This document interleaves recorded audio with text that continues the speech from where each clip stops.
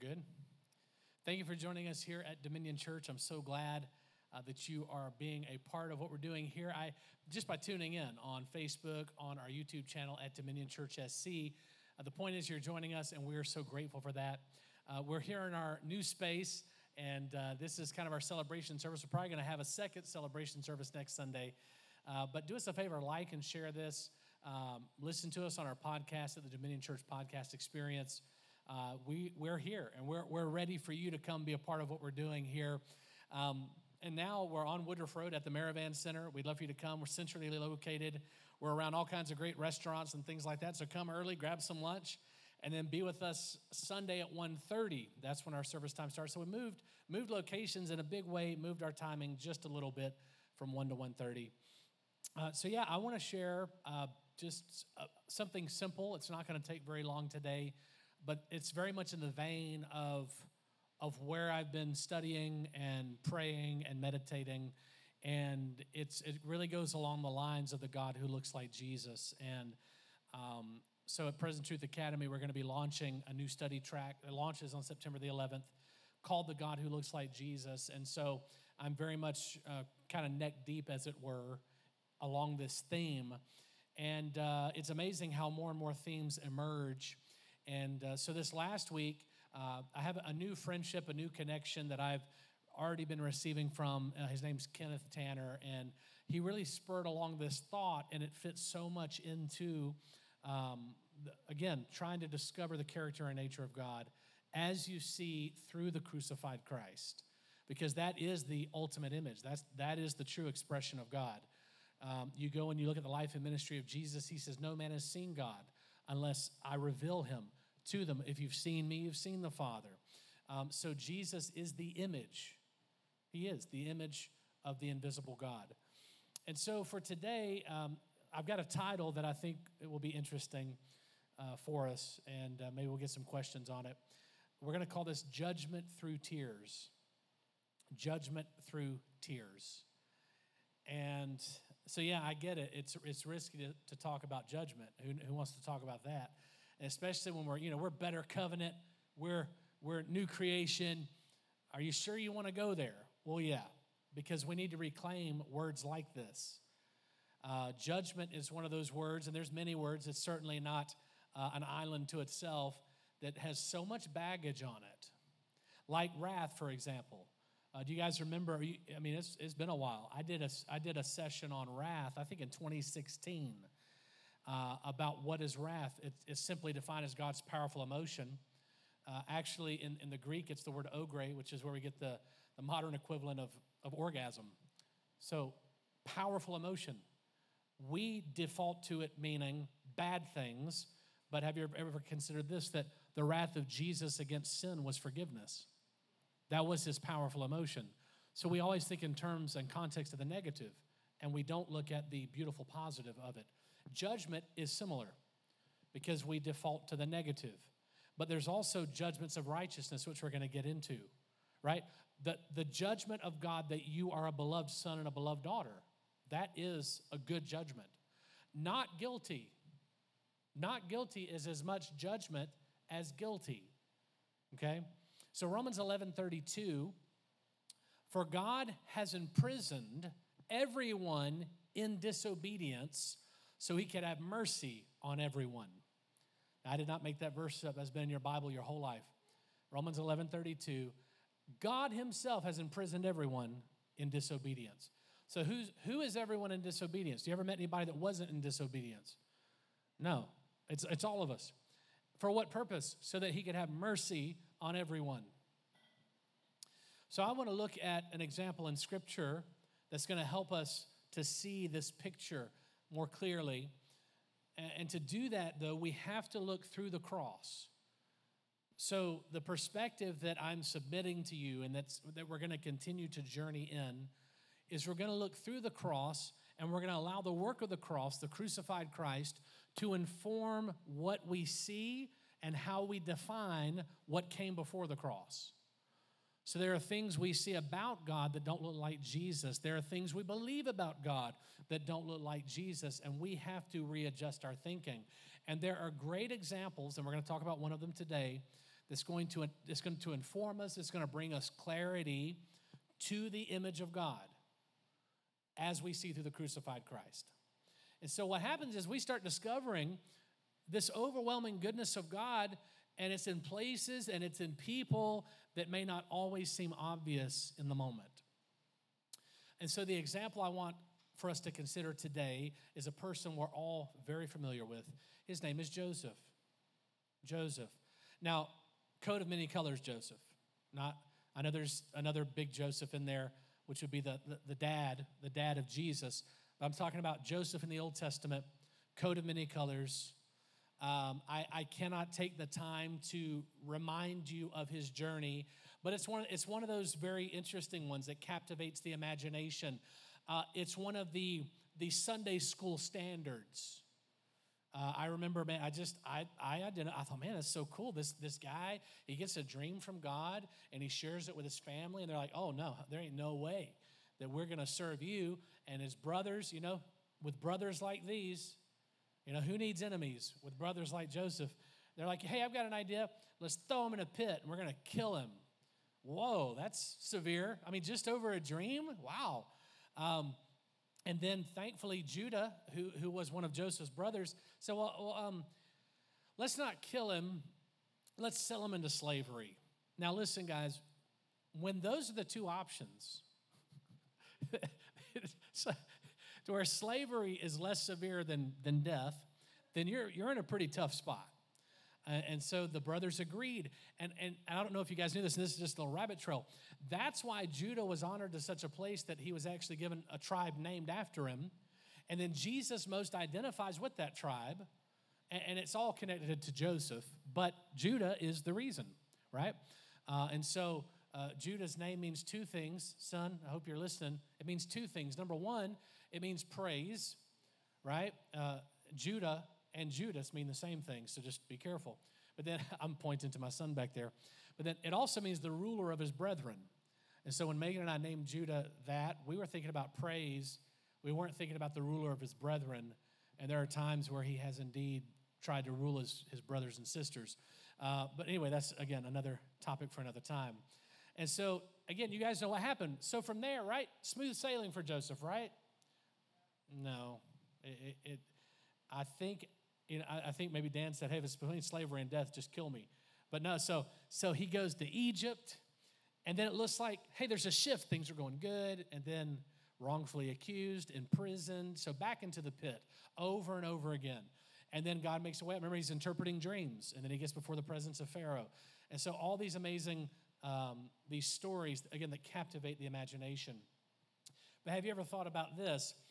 Joseph is a prophetic forerunner for basically he would later point us to Jesus the Messiah. And yes, Joseph, he becomes a ruler and a judge over the land of Egypt. But I want us to take a little bit of time here in these next few minutes to lean into the judgment of Joseph that most looks like the character and nature of God. Okay? So I want to remind you of this. You can jot down these verses if you're taking notes. The judgments of God are unto righteousness. There's several verses for that. My favorite are Psalm 94:15, if you need an Old Testament example. John 7:24, if you need a New Testament example. Actually, David pondered greatly what judgment looked like. So actually, you can find there's themes about judgment throughout the Psalms. Now, there are times where David, he releases judgment in a severe way, but when he really starts picking up on the heart of God, it's very beautiful, and then he'll pen something like this. So again, remind you, this is the same David that said, when my enemies come, break their teeth in their mouth, pull out their fangs, don't allow their lineage to take seats of authority. Same David. But then he'll come along and pen this: the judgments of God are unto righteousness. And again, what is righteousness? You guys have heard me teach on this many times. What is righteousness at its core? Righteousness is the free gift of God. And what does it address? Our identity as beloved sons and beloved daughters of an always good Father. So when I talk about the judgments of God are unto righteousness, when you see God authentically judging from his character and nature, this is the judgment. You are a beloved son. You are a beloved daughter. That is the judgment. We're done with that. Signed, sealed, delivered. My judgments are unto righteousness. So can we look at some scripture references in Genesis 50? So I'll share with you just a little backstory of Joseph's life and then getting up to this point. And so, again, a little bit of backstory within the proximity of these verses. His dad dies. He loved his dad even though his dad was hard on him. His dad didn't throw him in the pit. His dad wept when they brought him the coat. You guys remember? They brought him the coat ripped and stained with blood, and they made it sound like he was attacked and killed. And so his father mourned, but still his father was very upset with his dream as well. Don't forget that. So everyone in Joseph's proximity when he had his dream were upset with him. So the father dies, Joseph mourns, and he does this it's this royal type of mourning. Go and read through it. Like he set aside 7 days, 24 hours, 7 days a week, right, to mourn. And there was many that gathered with him because he was essentially the ruler of Egypt by this point. So then it's time now for the brothers to come.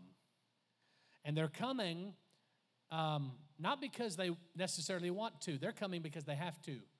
Famine has hit the land. And then you guys remember Joseph in his wisdom told Pharaoh what to do. So Egypt now has become the place. It has become the center of exchange.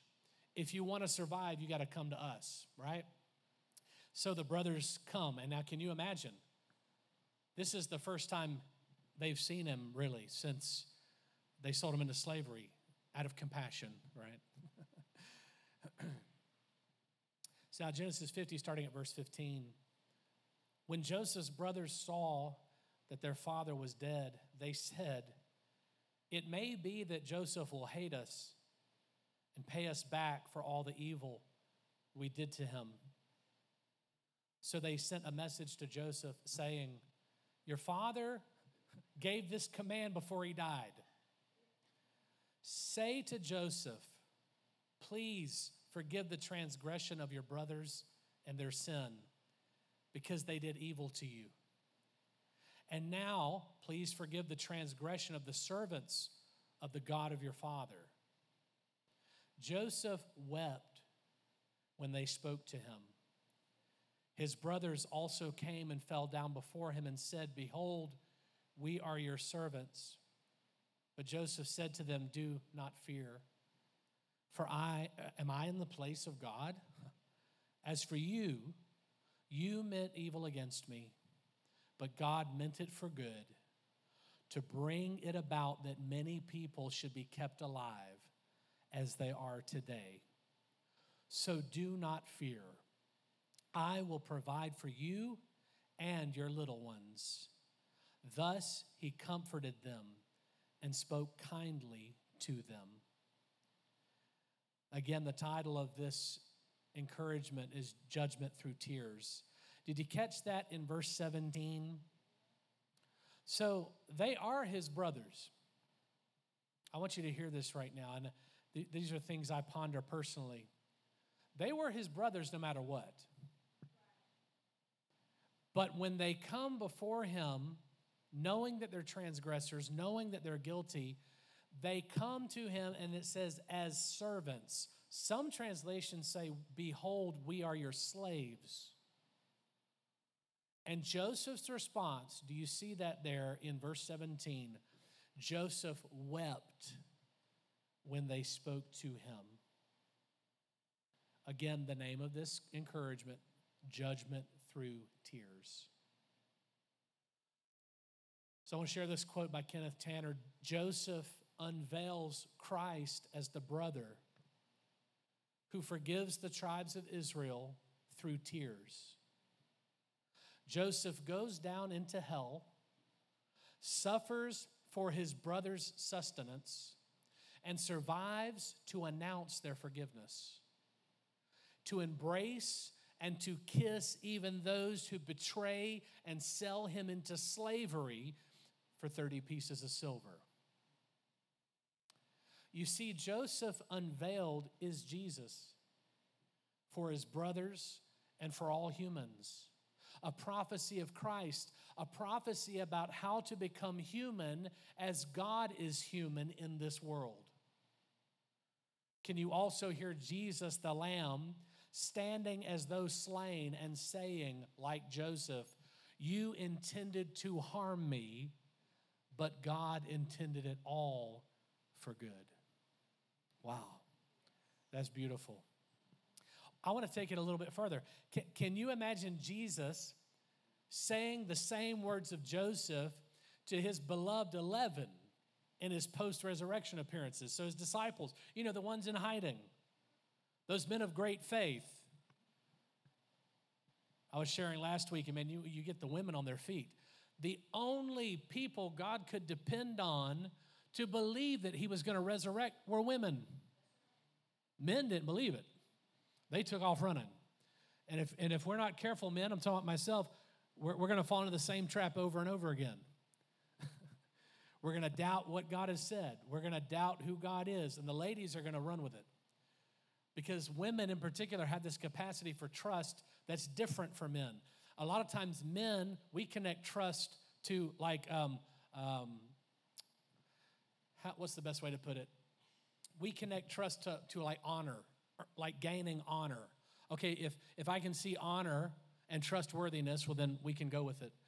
But women, they have this capacity for faith when it comes to trusting. It's not attached to honor. It's, hey, you know what? I believe him because he's good. I believe him because I know his heart, and that's enough. Men need something more. We need more proof for some reason. So here comes Jesus to his faithful 11 who are in hiding. And can you hear him say the same thing that Joseph said? "Please come closer." So they came closer, and he said again, "I am Joseph, your brother, whom you sold into slavery in Egypt. But don't be upset. Don't be angry with yourselves for selling me into this place. It was God who sent me here ahead of you to preserve your lives. This famine that has ravaged the land for 2 years will last 5 more years, and there will be neither plowing nor harvesting. God has sent me ahead of you to keep you and your families alive and to preserve many survivors. Look, you can see for yourselves. I really am Joseph. Look, touch the wounds in my hands. Go ahead and put your hand in my side. It really is me. You guys, I took a trip into the pit, but I'm back. I'm back." Joseph takes away his brother's shame. Joseph declares forgiveness and peace. Joseph is a forerunner of Jesus when he says to his brothers, weary and heavy laden from years of guilt, "Come closer to me." In their fear of Joseph's wrath, he kindly says, "Do not be distressed and do not be angry with yourselves." Can you sense the compassion of Joseph? Can you sense the compassion of Jesus in the same way? We talk about the judgment of God, but we rarely identify with the tears of God. The reason we identify with judgment is because it reflects us. We're not so eager to talk about the tears of God because for us they're otherworldly, especially if you've never wept for anyone. You've never wept for anyone who was still hurting, wept for anyone who was running in rebellion, wept for anyone who had lost it all. When someone returns back into your life that has done you wrong, what is your posture? Is it, you should have known better? What's wrong with you? I don't even know if I can trust you anymore. Or is it through tears you're forgiven? It's okay. Don't be afraid. So remember this from Joseph/Jesus when you are afraid or uncertain.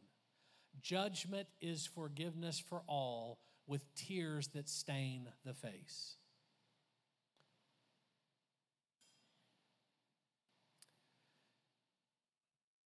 I'm a big crybaby. I always have been. But I've been asking the Lord, that I want more tears for purpose, tears that serve a purpose. It's one thing to weep when you're wounded. It's another thing to weep when you see other people wounded. It's one thing to weep when you are expecting to be judged. It's another thing to weep through your judgment towards others.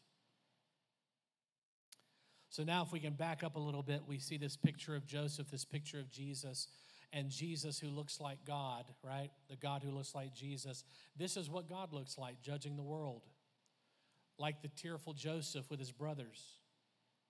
Like us when, as his crucified body, as Joseph, we speak good to everyone who intends us evil.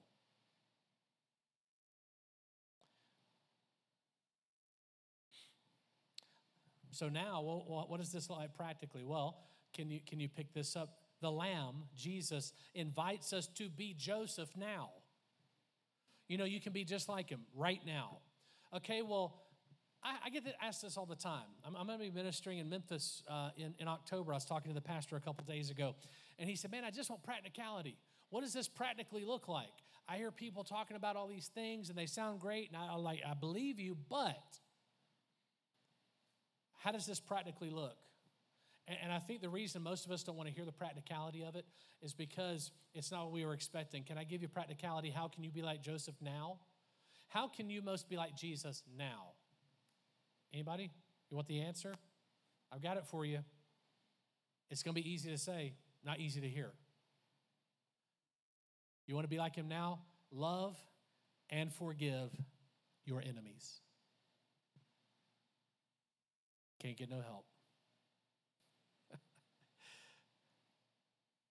I want to look like Jesus in the city of Greenville. All right? Love and forgive your enemies. Not his enemies. Do I have to reteach that, the enemies table? God has no enemies. We do. Because we don't know how to embrace people and forgive them and weep through tears and judge through tears, but we're learning. Man, we want to see Dominion make its mark. We've got all this history. What's it all leading up to? What if Dominion, and I share this as we close, there were some years ago I was pondering a name change for Dominion. And I really thought about it and prayed about it for some time, and the Holy Spirit spoke to me and said, why change the name? You just need to change your understanding of Dominion. And he said, Dominion, so when I think of Dominion, you think of rulership, you think of, right, expansion, increase, taking over. And I'm like, okay, well, yeah, is that still who we are? He said, yeah, but how do you have dominion? You have it by loving. You have it by serving. At surface level, it may even look like losing. But in the kingdom of God, that's what dominion looks like. So what if an identifier, you know you've met dominion folk because they love and forgive their enemies. They pass judgment through tears. Again, what's that judgment? Everything's okay. What you meant for harm, God has made it good. What you meant for evil, God has redeemed it and restored it. It's okay. I'm going to take care of you. I'm going to take care of my nieces and nephews. When he says, I'm going to take care of your little ones, that's his family. You see that opportunity, that moment. And so the Lord has given us grace, I believe, in this season moving forward, that how we relate to people, past, present, and future, it's going to require some shifting, right? It's going to require some shifting because I'm not just trying to live for God in this world. I'm trying to live as him, not saying become him, but reflecting him in such a way that when people have had an encounter with you, they've had an encounter with God. And how can I ensure that happens? It's going to require agape, other-centered love. It's going to require forgiveness that's painful. Not forgiveness that ignores what has happened, but it's forgiveness that doesn't demand payment for what's happened. Jesus never ignored what was done to him. He just never used what was done to him as a reason to demand more. Come on, did humanity crucify Jesus? Yes, but Jesus never asked us to pay for it. There's a mic drop if there's a mic drop moment. Because so much of our Christian family believes that humanity has to pay for what they've done. And I would buy into that if I see anywhere where Jesus demands payment. Now he says, I'll take it all on me. I'll take all the sin. I'll take all the darkness. And it's voluntary, by the way. I'll take it all upon me. And this is how it's going to work. I'll take all that. You can have all that I am. I'll take all that you are. And in doing so, forever joins two things together that should never go together. He joins himself to us. And you know what? He's never broken that. That joining has remained now for over 2,000 years, and it's never going to stop. And so if Jesus doesn't require payment from us, then we have to figure out how to not require payment from others. And again, I know there's still questions there. Don't say what I'm not saying. But I'm talking about, let's just say a world we can all relate to is offense, right? Someone either, bad-mouthing you, saying something about you, behind your back, you get word of it. You know what I'm talking about. And all of a sudden you have the opportunity. You have the opportunity to walk in unforgiveness. But Jesus says, go ahead and forgive. No strings attached and no payment required. And in doing so, we look like Joseph. And in doing so, we look like Jesus. And if anyone, I wrestle with this, Mom, I think about just observing you and Dad through the years of ministry. I'm not sure if I've encountered someone that actually meant harm. I'm not going to speak for you guys. But I've met a lot of hurting people that their default was to hurt others to protect themselves. And so even a shift like that changes my heart because I want to look to the place of their hurting, not the place of my offense, because I can't control their hurting. I can control my offense all day long. Did you know that? You know you can control that? Because you can choose to be offended or not, honestly. Any offense you carry is because you chose to be offended, okay? But they're hurting. I need to be an active agent. I want to minister life. How can I do it? The most fundamental way I can figure out is by looking like Joseph, looking like Jesus. It's okay. You're forgiven. No hard feelings. It's time to move forward. Whatever harmed me, it's all turned out for good. And carry that with us. Amen? So I said a simple word, but I believe it's going to help us in our journey.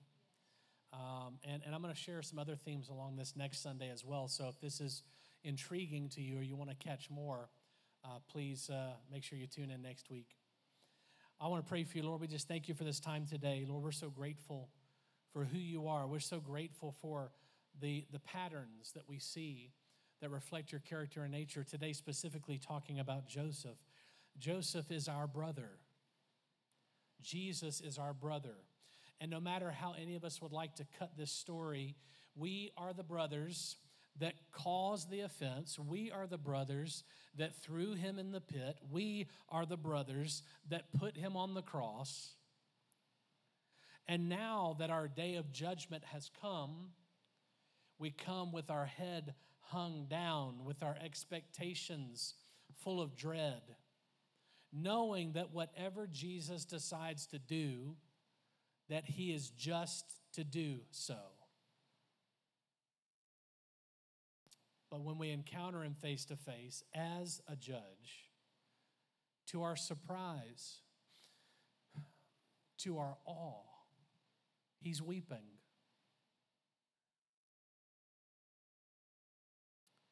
Because we thought the only way he could see us now as slaves, but he still sees us as family. And his heart towards us has never changed. Can you see that? Wow. Though you sent me to hell, I'm back. And what you meant for harm, it's all going to be for good. So I'm here now. I'm here to save you. I'm here to save your little ones. Don't be afraid. Don't be anxious. Everything's going to be okay. And then I feel like with restored hope, we run to the judgment seat and we embrace him with our whole hearts, crying out, "Worthy is the Lamb.